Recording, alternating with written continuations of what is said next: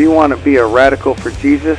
Well, this is Pastor David, host of Restoring Your Voice, and that's what this show is geared toward everyday Christians to equip you for the good works of Jesus and live out your faith radically. And I hope you enjoy this episode of Restoring Your Voice. But to heaven it's a one way, one truth, one life. Alrighty then, welcome to this episode of Restoring Your Voice with me, your host, Pastor David. So glad that you could join me. It's an honor and a joy and a privilege to be able to do this for you. So, on yesterday's show, I talked about we need a fresh revelation. If you haven't watched it, check it out. And I promised that today I would unpack this freedom from sin in greater depth. Now, I've done this before, but it bears repeating. I think there's a lot of people out there who don't quite get this. So I'm putting the offer to you right now. If you disagree with me, if you think, no, brother, you're way off, we are still sinners. All right, we are sinners saved by grace, then please, by all means, put your best argument in the chat.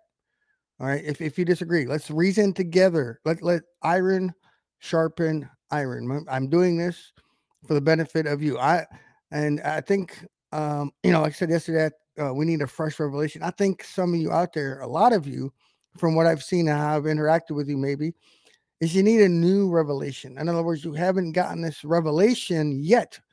For whatever reason, that anybody saved is a saint, right? We are saints. And by the way, that word saint is the Greek word used also for holy. You'll see it used. Hagios is the root word. You'll see it used a little bit differently, but same meaning, holy. So saint is synonymous with holy. Now you can all look all this up. You can fact check me, please, by all means. You can go to netbible.org. Just making sure, netbible.org. Just putting out there, if you disagree with me, what does the scripture actually say? Well, but I'm going to unpack that today. We're going to be in the book of Romans chapter 6. I believe Romans 6 probably lays it out the best way. Because you may be the mindset, well, I still sin. So that means I'm a sinner, right? But that word sinner points to a different nature than a saint. Sinner and saint are complete opposite. So we can't be a saved sinner. There's no such thing. We are saints. We are holy, right? We are commanded in Scripture where God commands us to be holy as He is holy, right? That means without blemish. To be perfect as He is perfect. We're commanded those two things in Scripture. Now, I've said it before, I'll say it again. God would not tell us something in Scripture if He wouldn't enable us to be able to do it. He wouldn't say, okay, go be holy now. Go live holy lives. Go live perfect lives. And I hope the best for you. I hope. No. He absolutely equips us. So I hashed a lot of this stuff, but like I said, if you disagree with me on this subject, then put your best argument in the chat. Let's reason together. Let iron sharpen iron. If you think we're still sinners, then by all means, put your best argument in the chat. Put your best scripture verses to defend your belief system. All right, there's nothing wrong with that. All right, we're not here to condemn one another. We're not here to make each other feel stupid or anything like that.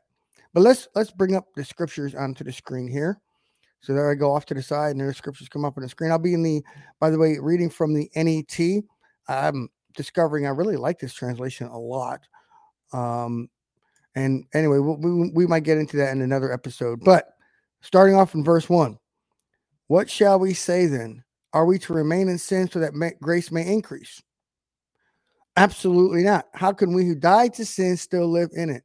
Or do you not know that as many as were baptized into Christ Jesus were baptized into His death?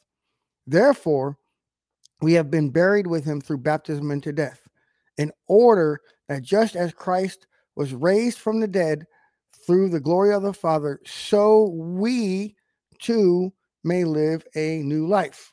Now, I know a lot of translations say the newness of life, same meaning. So we are living a new life. Okay, we're not living a life where sin now controls us. right? The old man has died. That sin nature has been killed off, right? No longer does sin control us. And Romans 6 gets really, Paul beautifully lays all of this out. But let's unpack first this part of it.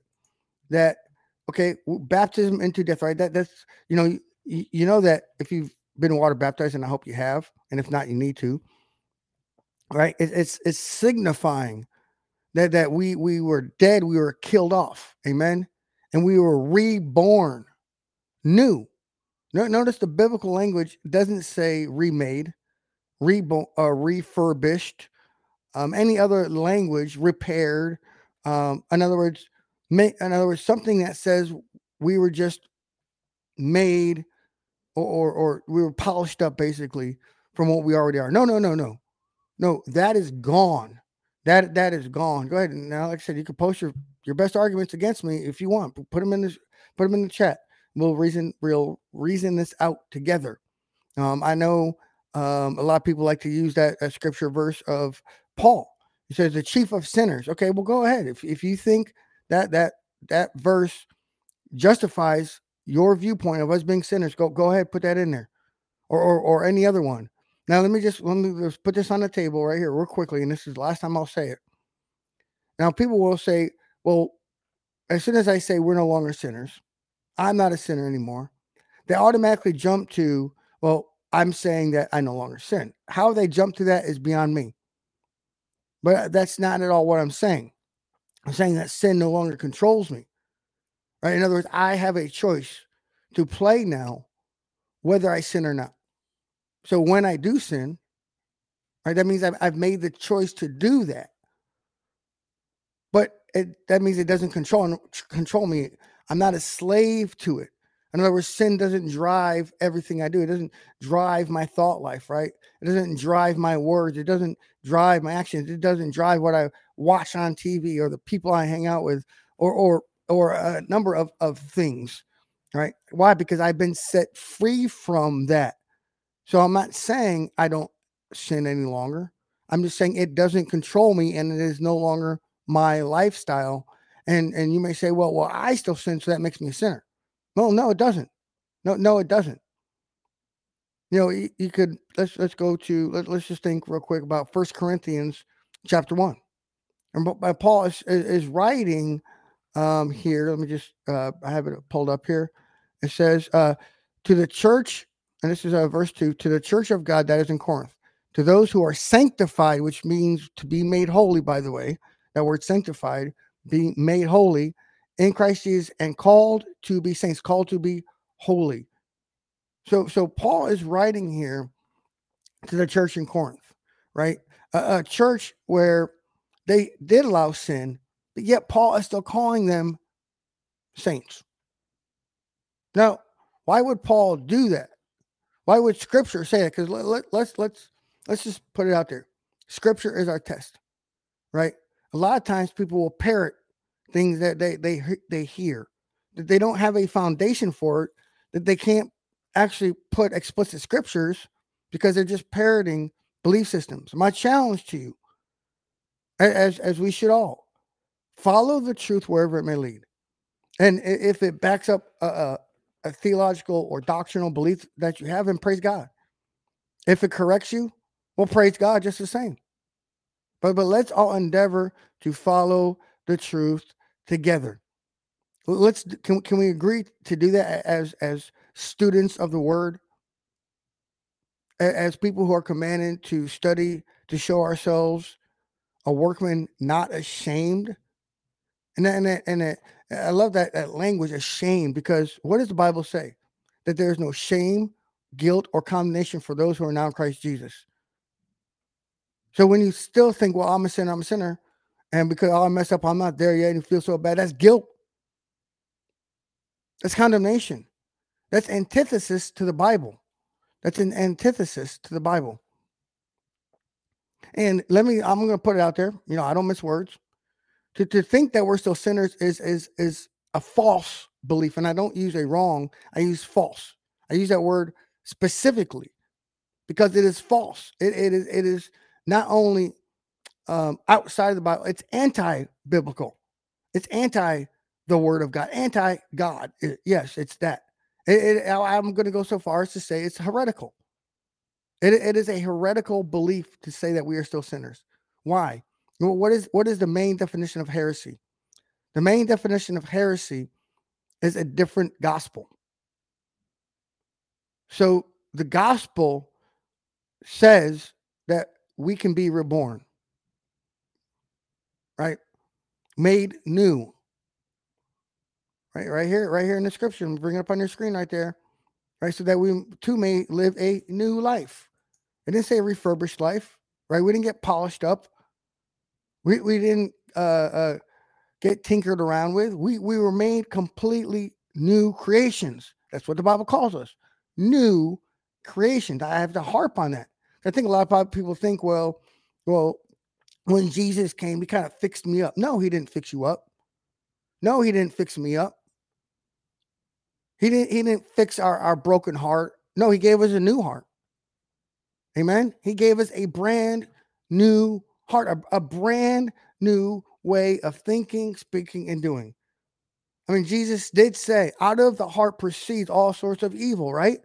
Well, then he gave us a new heart. That means all sorts of evil is not in us. Yes, and I love it. Let me just put this Roz up on the screen. Thank you so much for, yes, be ye transformed. Exactly. Transformed. Made completely different. Made completely different. We are brand new. And when you walk around with this mentality of well, I'm still a sinner, not only are you making heretical statements, right? You're blaspheming the very name of Jesus, who said that he sets us free. Whom the Son sets free is free indeed. Now, like I said, I'm not here to condemn anybody out there, right? Notice I'm attacking the beliefs, right? I'm polemically confronting these belief systems. I'm not trying to come against a person, but I have to speak the biblical truth. Paul says to reject if anybody preaches a different gospel. The gospel is we are set free from sin. We have been given a new nature. We are completely transformed. We are completely different. We are to reject that.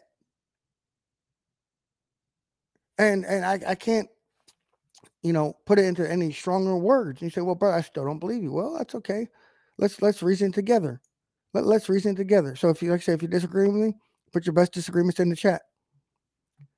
So it says here, verse 5, so Romans 6, verse 5, for if we have become united with him in the likeness of his death, we will certainly also be united in the likeness of his resurrection. We know that our old man, right, the sin nature, was crucified with him so that the body of sin would no longer dominate us. It doesn't have dominion, so that we would no longer be enslaved to sin. For someone who has died has been freed from sin. We are no longer controlled by it. And thank you, Raj. I'm gonna leave these up on the screen for a second. Put a lot of scriptures up there. So speaking on the subject, right here. Here's some more scriptures. You can go watch it, replay it later if you want to see some of these. So exactly, yeah. Eric is getting exactly what I was saying about a new heart. He replaced our cardia, which is the Greek word for heart / mind / soul, which is translated as heart, but the Greek is much more than that, right? It's a new nature, an inner self, right? The Bible says, "How a man thinks, how is he?" The seed of our thoughts is attributed to our heart. What and Paul here is using language that he would have known well in his day, that his audience would have understood about slaves. I mean, the Roman Empire was built on the back of slaves. You name a task that had to get done, whether it was your hardcore type slavery, working in mines, to teachers were slaves at times. Doctors, physicians were slaves. So slavery was rampant in the Roman Empire. Like I said, it was built on the backs of slavery. So Paul knew exactly what he was talking about as a Roman citizen. Right? He would have known this. His audience living in outside of Israel would have understood this language, would have understood what it meant. What it meant when you were a slave. Your master controlled everything you did. You didn't do stuff unless your master allowed it. You were controlled. Do this, do that, go here, do that. Eat this, wake up here, go to sleep then. You name it. You had no choice because you were a slave. But now we're no longer slaves. Paul's using this language for a reason. As usual, right? There's no idle word spoken by Paul or scripture, period. But we are given this new thing. We are set free from being slaves. Freed. I don't know anything. Yes, Eric is saying about in the Roman Empire. Yeah, the master had the power of life and death, literally, over slaves according to Roman law. Slaves literally had no rights. It didn't matter what position they held, but they were still controlled by the master. Now we are set free from that. We're set free from the law. So Paul continues on verse 8. Now, if we died with Christ, we believe that we also live with him. So we died with him. Our old nature was killed off, right? Our old man was crucified, right? We have crucified our flesh with its lust and desires elsewhere in the Bible. We know that, continuing on, we know that since, sorry, I'm going to put up on the screen. My bad. Apologies. Here we go. We know that since Christ, starting in verse 9 right here, has been raised from the dead, he is never to die again. Death no longer has mastery over him. For the death he died to sin once for all, but the life he lives to God. So you too consider yourselves dead to sin, but alive to God in Christ Jesus. Right? Verse 12. Therefore, do not let sin reign in your mortal body, that you obey its desires. You could say, do not let sin control your mortal body. We now have, in other words, we have a choice. Before we didn't have a choice in the matter. Before we were totally depraved. Sin controlled us and controlled every aspect of our life. I mean, even think about it. Think about the best philanthropist out there, right? The unbelieving philanthropist who gives, but what most of the time they do it for what? Notoriety, to make themselves known. Very, very few times will you find a philanthropist who is not well known. Selfish. This is what I'm trying to get at. Regardless of the good we do, we're still controlled by selfish desires as a sinner before Christ, right? You might say our lives BCE. I'll say, I'm going to coin this right here, before Christ entered. Before Christ entered our lives, that's what we were. We didn't love God. We couldn't live for God because we couldn't even make a choice. We couldn't even understand the scriptures. So if we're still sinners, that means we read this Bible, we can't understand it. If we're still sinners, then we're still walking in darkness. We don't have an understanding. The Holy Spirit is not in us. If that's true, if that belief system holds any water, which it doesn't. So, yeah, exactly. Rex says, and we felt no shame when we sinned. Correct. We might have felt bad, like, most likely it was because we got caught for it, but we didn't feel shame. We didn't want to make things right unless we were forced to truly make things right. We didn't change. I didn't change. When I was a sinner, for instance, I felt bad for pornography. Most times it's just because I got caught, but I didn't change. It still reigned in my body. Lust controlled me. I couldn't break free of it. And to be honest, I really didn't want to break free from it. But that was BCE, before Christ entered.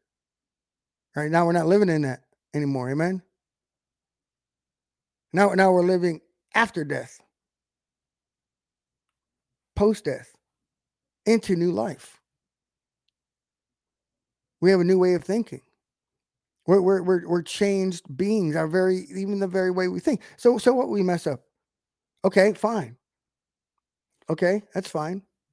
So we still have to be perfected. Okay. I still see zero scriptural evidence that says we're still sinners.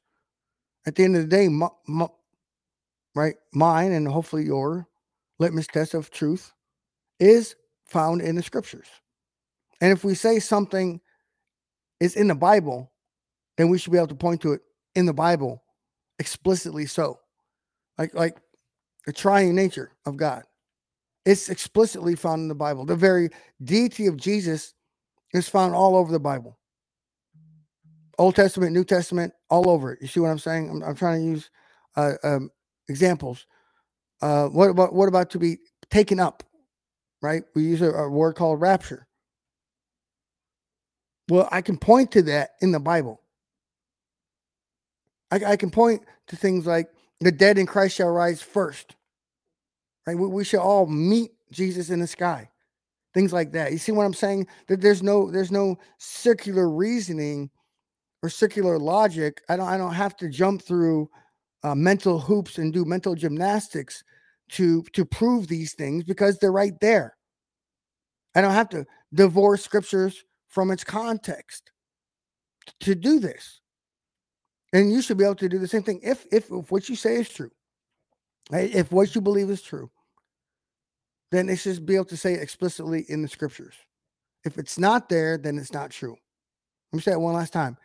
If it's not there and you say it's a biblical, godly belief, but it's not there, then it is not true. So, in other words, you won't find anywhere in the scriptures that after salvation we are still called sinners. You won't find it. And I keep saying, I'm challenging you right now. Now is your chance during the live show to challenge me on this, to see if it's true or not. All right, but continuing on, continuing on with Brother Paul, right here on the screen. Let's see. Continuing on, verse 15? What then? Shall we sin because we are not under law but under grace? Absolutely not. Do you not know that if you present yourselves as obedient slaves, you are slaves of the one you obey, either of sin resulting in death or obedience resulting in righteousness? So we can't be sinners and saved because we are either obeying one master or we're obeying the other master. Either we're obeying Christ or obeying the devil. And our fruits will show it. So you may right now be saved. I'm not gonna be on here questioning people's salvation. I'm challenging your beliefs. So you may think, well, but I'm still a sinner.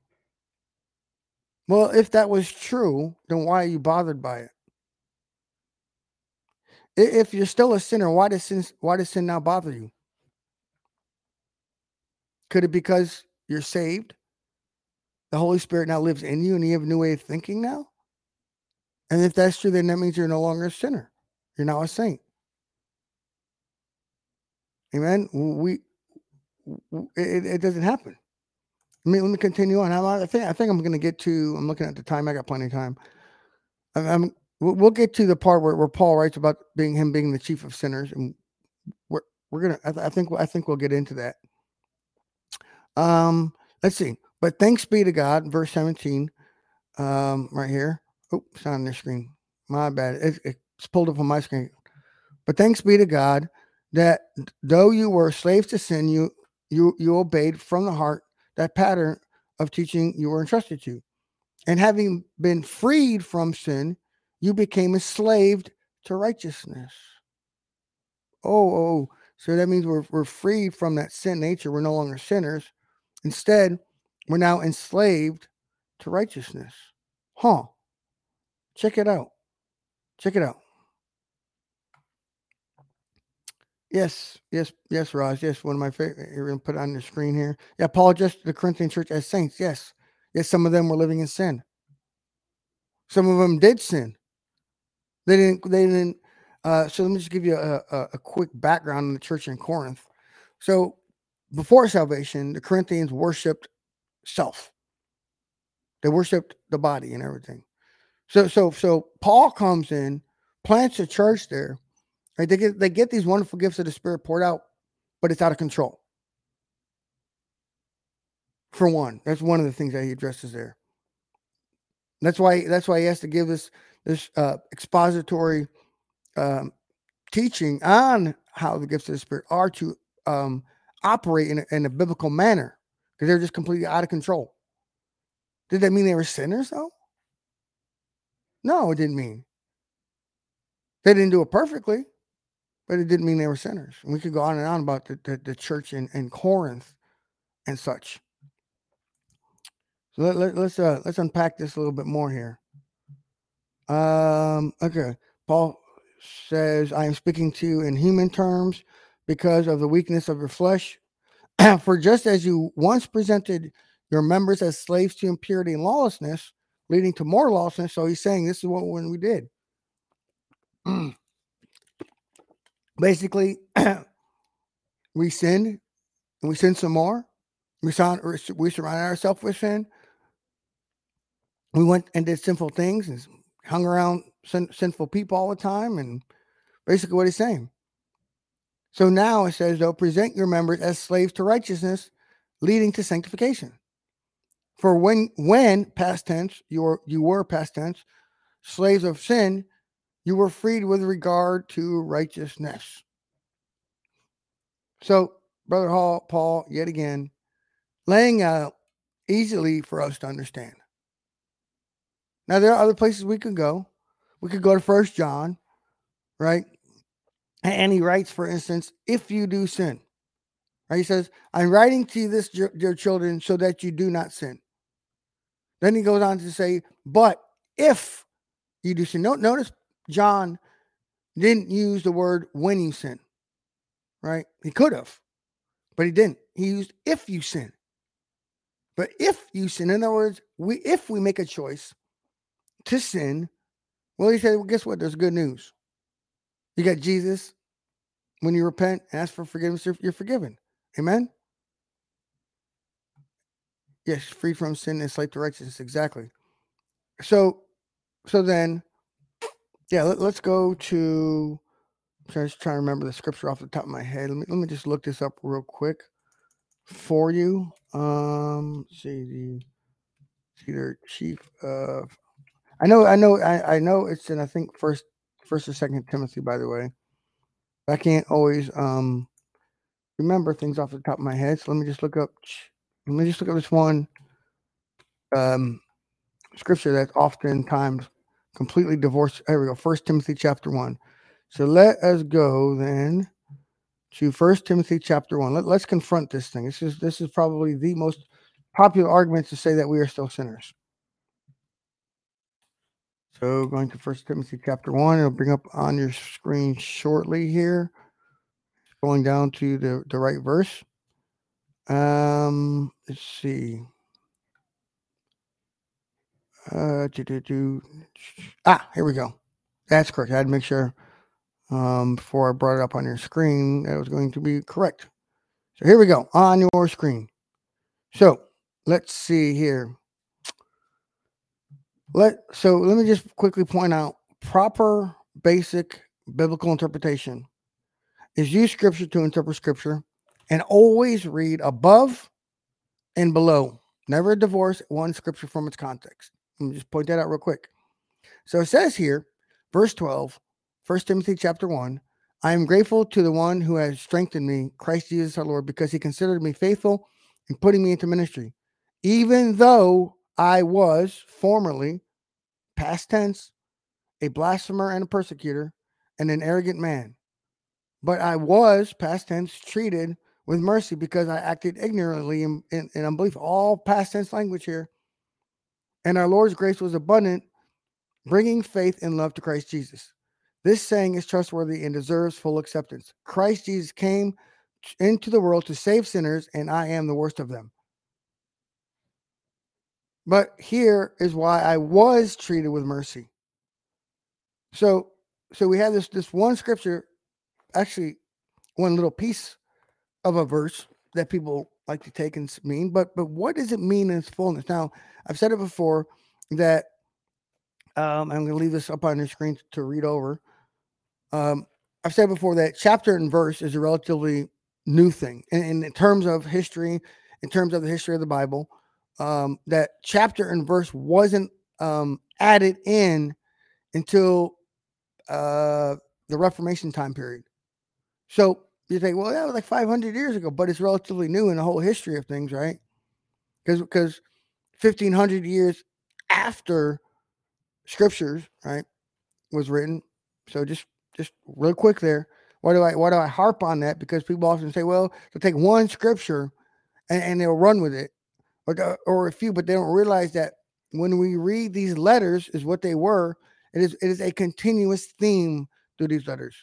It is not an interrupted thought pattern. That's why you'll see language used, by the way, in the scriptures, therefore.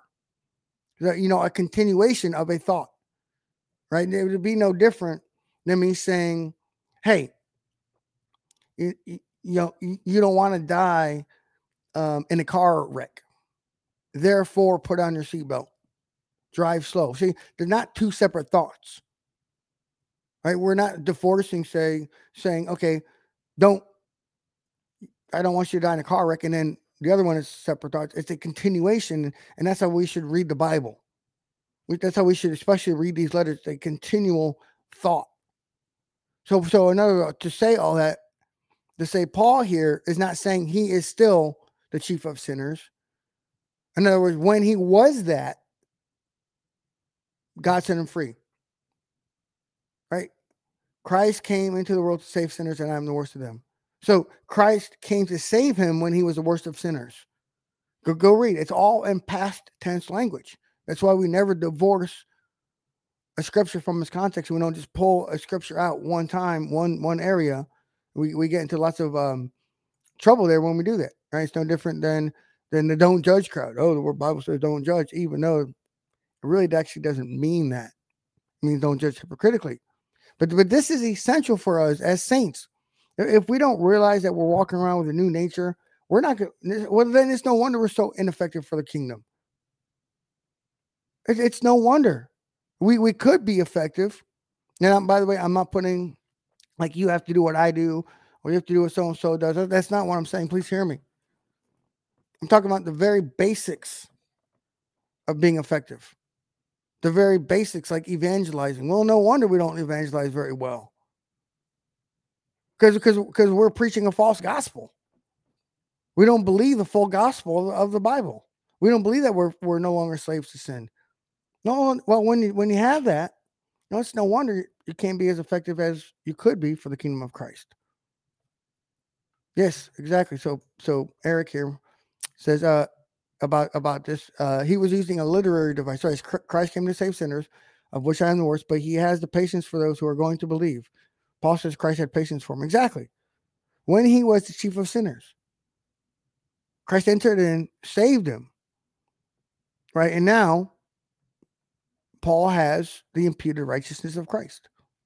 And we just got out of Christmas, right? We're about to enter into the new year. So what do I mean by imputed righteousness? In other words, we were justified. So let's unpack justify a little bit here. We see it. Justified by faith in Christ alone. Well, what does that mean? What does justified mean? That means now we're declared not guilty. That's what it means. Not us, by the way. God now declares us not guilty. No longer sinners. We are not a sinner anymore. That's what we're declared. That's how we get the imputed righteousness of Christ. In other words, no different. Let me put it like I said, I love using real world examples. Pick a nation of the world. Let's pick a nation that you weren't born, and you go over there, and eventually you apply and receive citizenship of said nation, right? But you weren't born a German. You weren't born an American. You weren't born a South African, right? But now that citizenship has been imputed unto you. Why?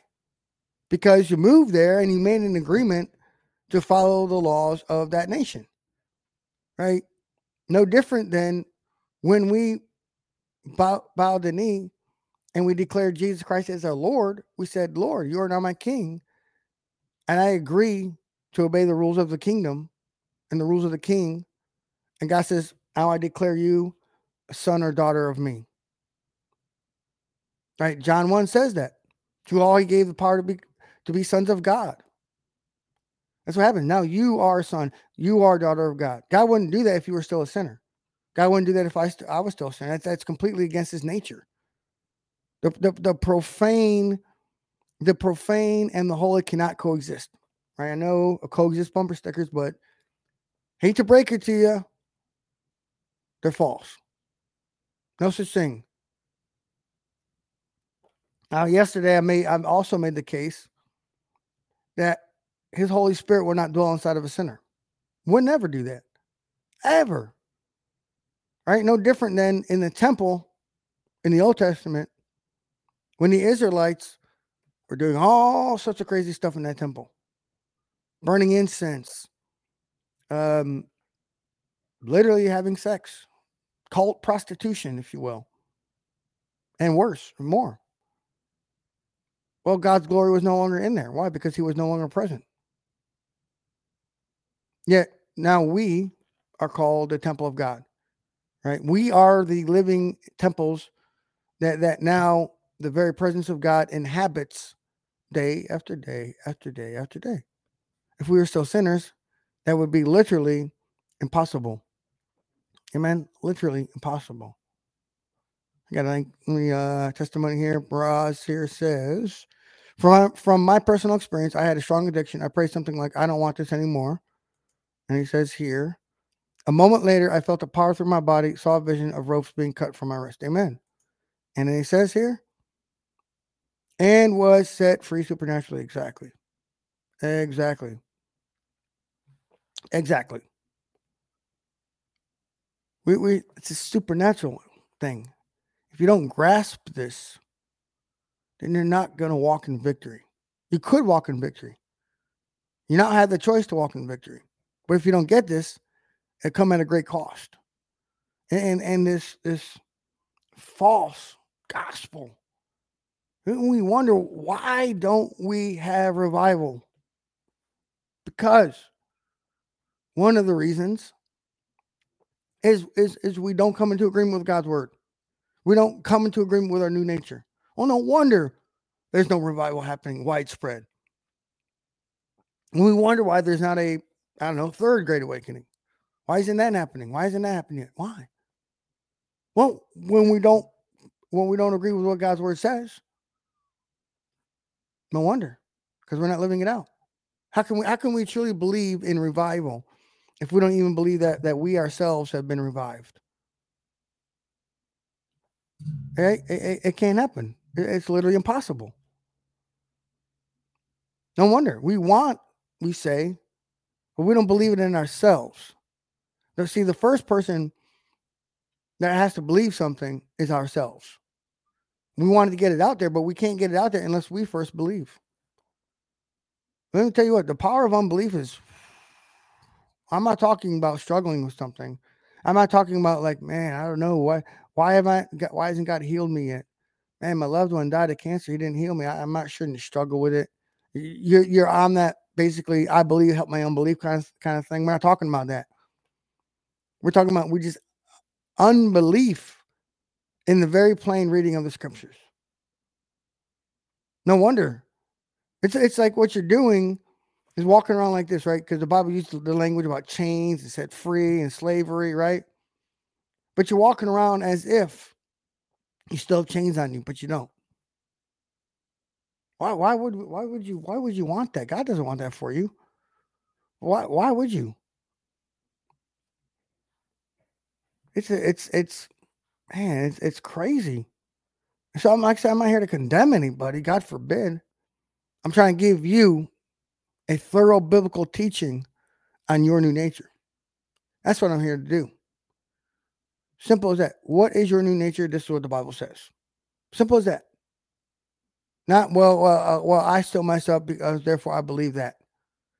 Or I heard XYZ preacher, well respected, long in the ministry, probably long in the tooth, say I don't care. Show me in the Bible. What does the Bible say? I don't care what somebody says. If it disagrees with the Bible, it's wrong and at best, and false at worst. Amen.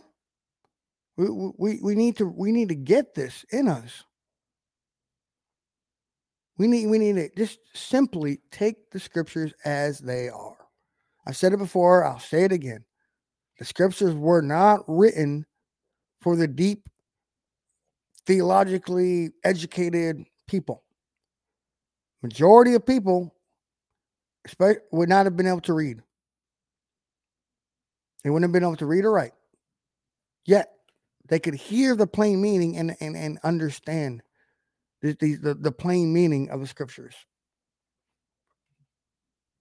Think about Paul, even Peter. Peter didn't go walking around, oh, I'm just a sinner saved by grace. The very man who denied Christ in front of everybody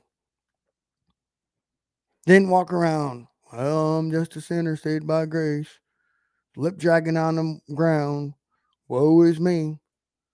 You know what this belief is? Also, it's a false humility. It's a false humility.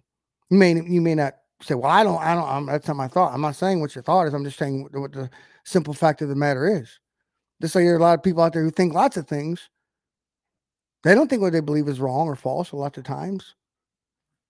Doesn't change the fact of the matter. Lots of people think lots of things, but I'm here to tell you. I'm here to tell you.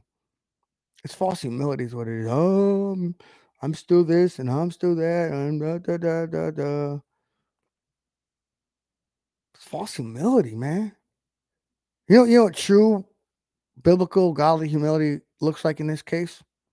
Praise God, he saved a wretch like me. Praise God. I once was lost, but now I'm saved. Think about that song. The lyrics to what probably the greatest hymn ever written, Amazing Grace. Written by somebody who probably could have considered himself a chief of sinners of his time.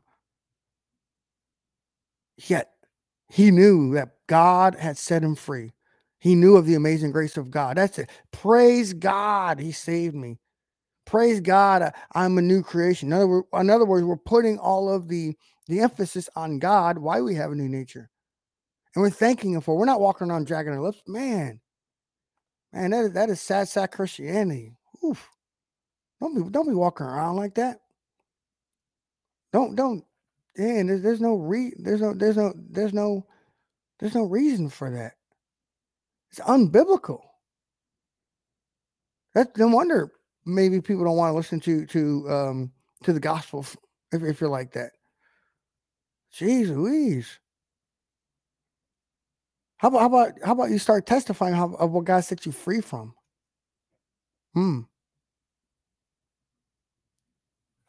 Stop speaking death over yourself. No, I'm not a word of faith guy. Don't get me wrong on that, but the Bible says what the Bible says. All right. Life and death are in the power of the tongue. And it talks about we eat the fruit of it. And I know I just paraphrased it, but we eat the fruit. So if we keep speaking death over ourselves, right? I'm just a sinner. Well, no wonder we keep eating the fruits of it. How about we start saying what God has to say about us? A lot of times we have to do that. Speaking from experience, by the way. Sometimes my noggin doesn't quite want to get it. So I gotta tell my noggin, hey, Brink. Hey, stop thinking like that. That's wrong. No, we have to do it. Like I said, I'm not doing some naming and claiming thing. I'm simply saying, start saying what the scriptures have to say about you. Okay, whom the Son sets free is free indeed. Amen. Praise God.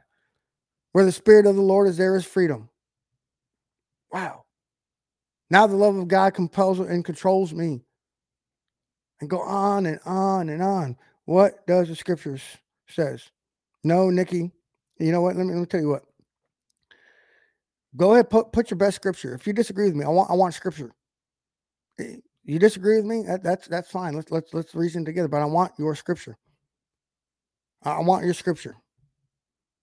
And I know you just joined late, but you need to go watch the whole thing. So you can rewind it. I think you're able to rewind it on live streaming.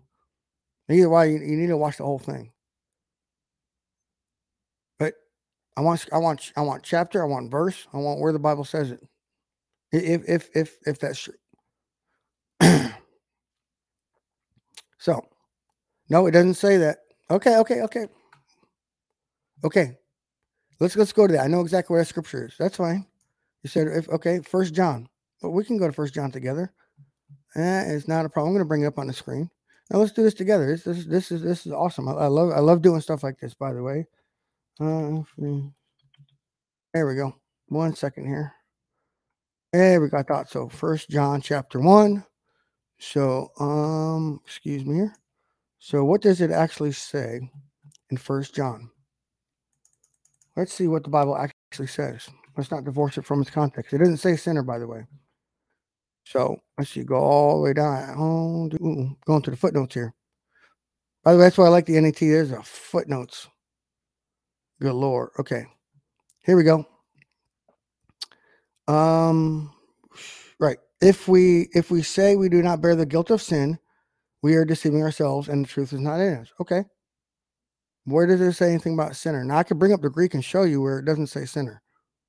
But then it says here in verse 9, like I said, always use all of Scripture. Never take one verse by itself.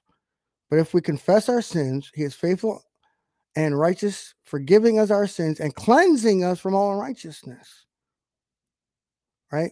If we say we have sinned, we have made him a liar. His word is not in us. Okay. But remember, this is a letter. Remember, chapter and verse is a relatively modern concept. So let's see what else the Bible says. My little children, I am writing these things to you right here so that you may not sin. Oh, okay. But if, that word if. Yeah, if I brought the Greek up on your screen, by the way, it would mean if. But if anyone does sin, we have an advocate with the Father, Jesus Christ, the righteous one, and he himself is the atoning sacrifice for our sins, not only for our sins, but the whole world. So I guess it doesn't say we're still sinners. It says if we say we have no sin. By the way, this was written also to confront the Gnostics at that time who wanted to divorce the body and the spirit. Right? They thought anything physical was no bueno, no good. So there we go. So it doesn't say where. Yes, I know. Nikki said if we confess our sins, where does it say that we are a sinner though? I'm waiting for this. I'm waiting for somebody to show me where it says that we are still sinners. Where does the Bible define us as sinners? That's what I'm waiting on. Because the word saint, which we're called saints, is the Greek word, comes from the Greek word hagios, which means holy. So saint is synonymous with holy. So let's see. We were in Romans chapter 6. Let's see if I want to go back to that. Let's see. Romans 6. There we go. So scroll down to footnotes. Okay. Having been free from sin, you became enslaved to righteousness. Should have put that on your screen. There we go. There we go. It says past tense, for when you were slaves of sin, you were freed with regard to righteousness. Okay. But now you have been freed from sin and enslaved to God. Okay. There we go. Bible says what it says. Means what it means. Simple, plain text. I'm still waiting. See, I don't see a Bible verse. What do you call those who still sin? Human beings. Saints. What the Bible says? Saints. Yeah. That's what the Bible says. So you know, I mean, I like to say this too. If you have a belief system, you say it's in the Bible, and you can't provide scriptures for that, then it's either one of two things, right?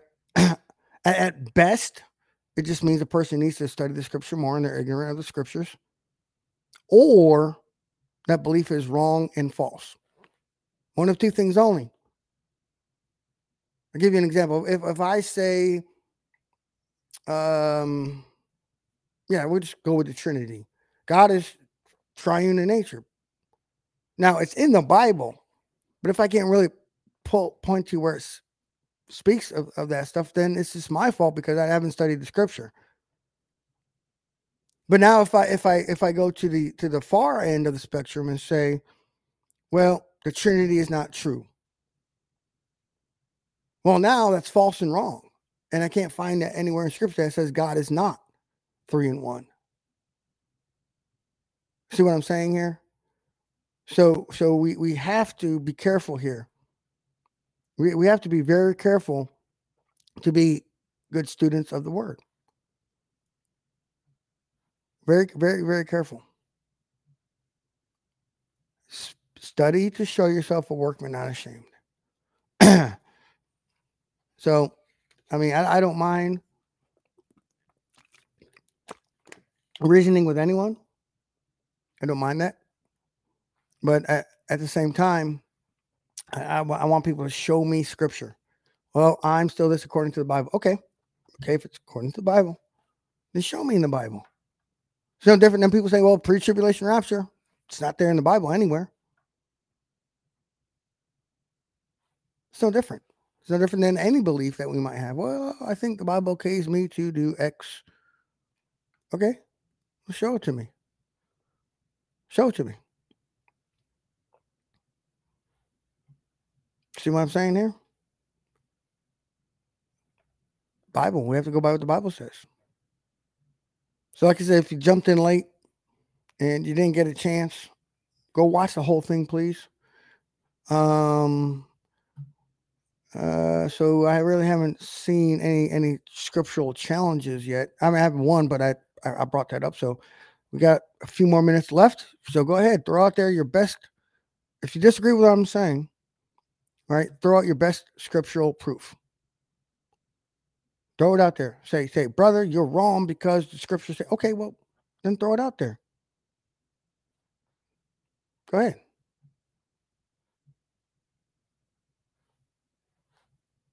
And that's okay. Like I said, if we disagree, we can disagree, and we disagree in love. But this is the point that we're still saints and holies is a hill that I will die on, and I will not budge an inch on this because it is in the Bible, and the Bible makes it abundantly clear, not only in the entire chapter of Romans chapter 6, but calling us new creations. Old things have passed away. Behold, all things have become new. Things like that. Everywhere. That is the gospel. Whom the Son sets free is free indeed. And we cannot enter the kingdom unless we're born again. Okay, well, how can we say we're born again if we still say we're sinners? It doesn't work out that way. It's a false gospel. It is a heretical gospel, blaspheming the very name of Jesus, who says he has come to set us free. This is a dangerous belief system. So, that's not what the early church taught for over 1,500 years. Then you need to study church history. If you don't believe the early church taught what I'm saying right now, then you haven't studied early church history. You haven't studied many of the other, I'll say, the trailblazers of the Reformation. They didn't get the press, pun intended there, get it? Gutenberg press that Luther got because he had the Gutenberg press. But we have plenty of others who went before him. We had Jan Hus, who fully would go by what I say. William Tyndale, and a lot of the other names escape me at this moment in time. But you need to study church history then. And because this is what they said. This is what they believed. Go read Eusebius. Go read Athanasius. Go read lots of them. And by the way, I don't care what an early church father believed necessarily if it disagrees with scripture. Because if you say, well, the early church, well, you can pick out a church father to go by something you want to believe in.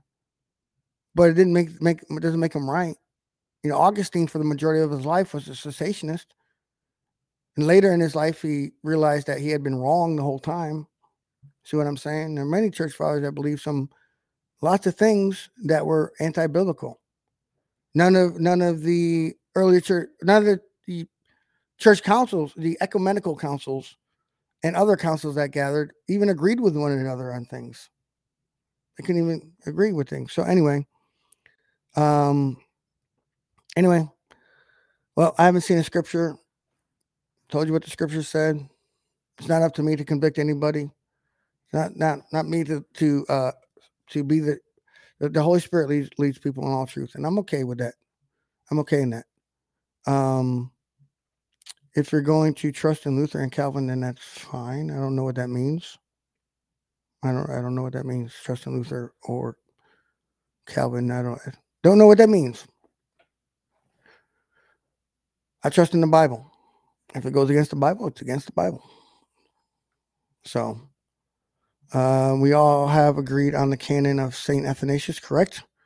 By the way, the canonicity of the scripture was becoming very fleshed out even as the letters became circulating. So even prior to 70 AD, even there were letters of Paul being used as scripture.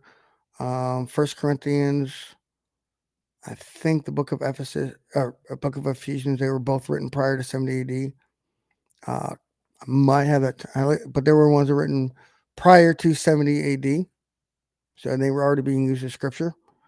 By the time of the 2nd century, already most of the books that we have today were recognized as scripture authoritatively. So no, Trent Horn is a Romanist. I've watched what he had to say.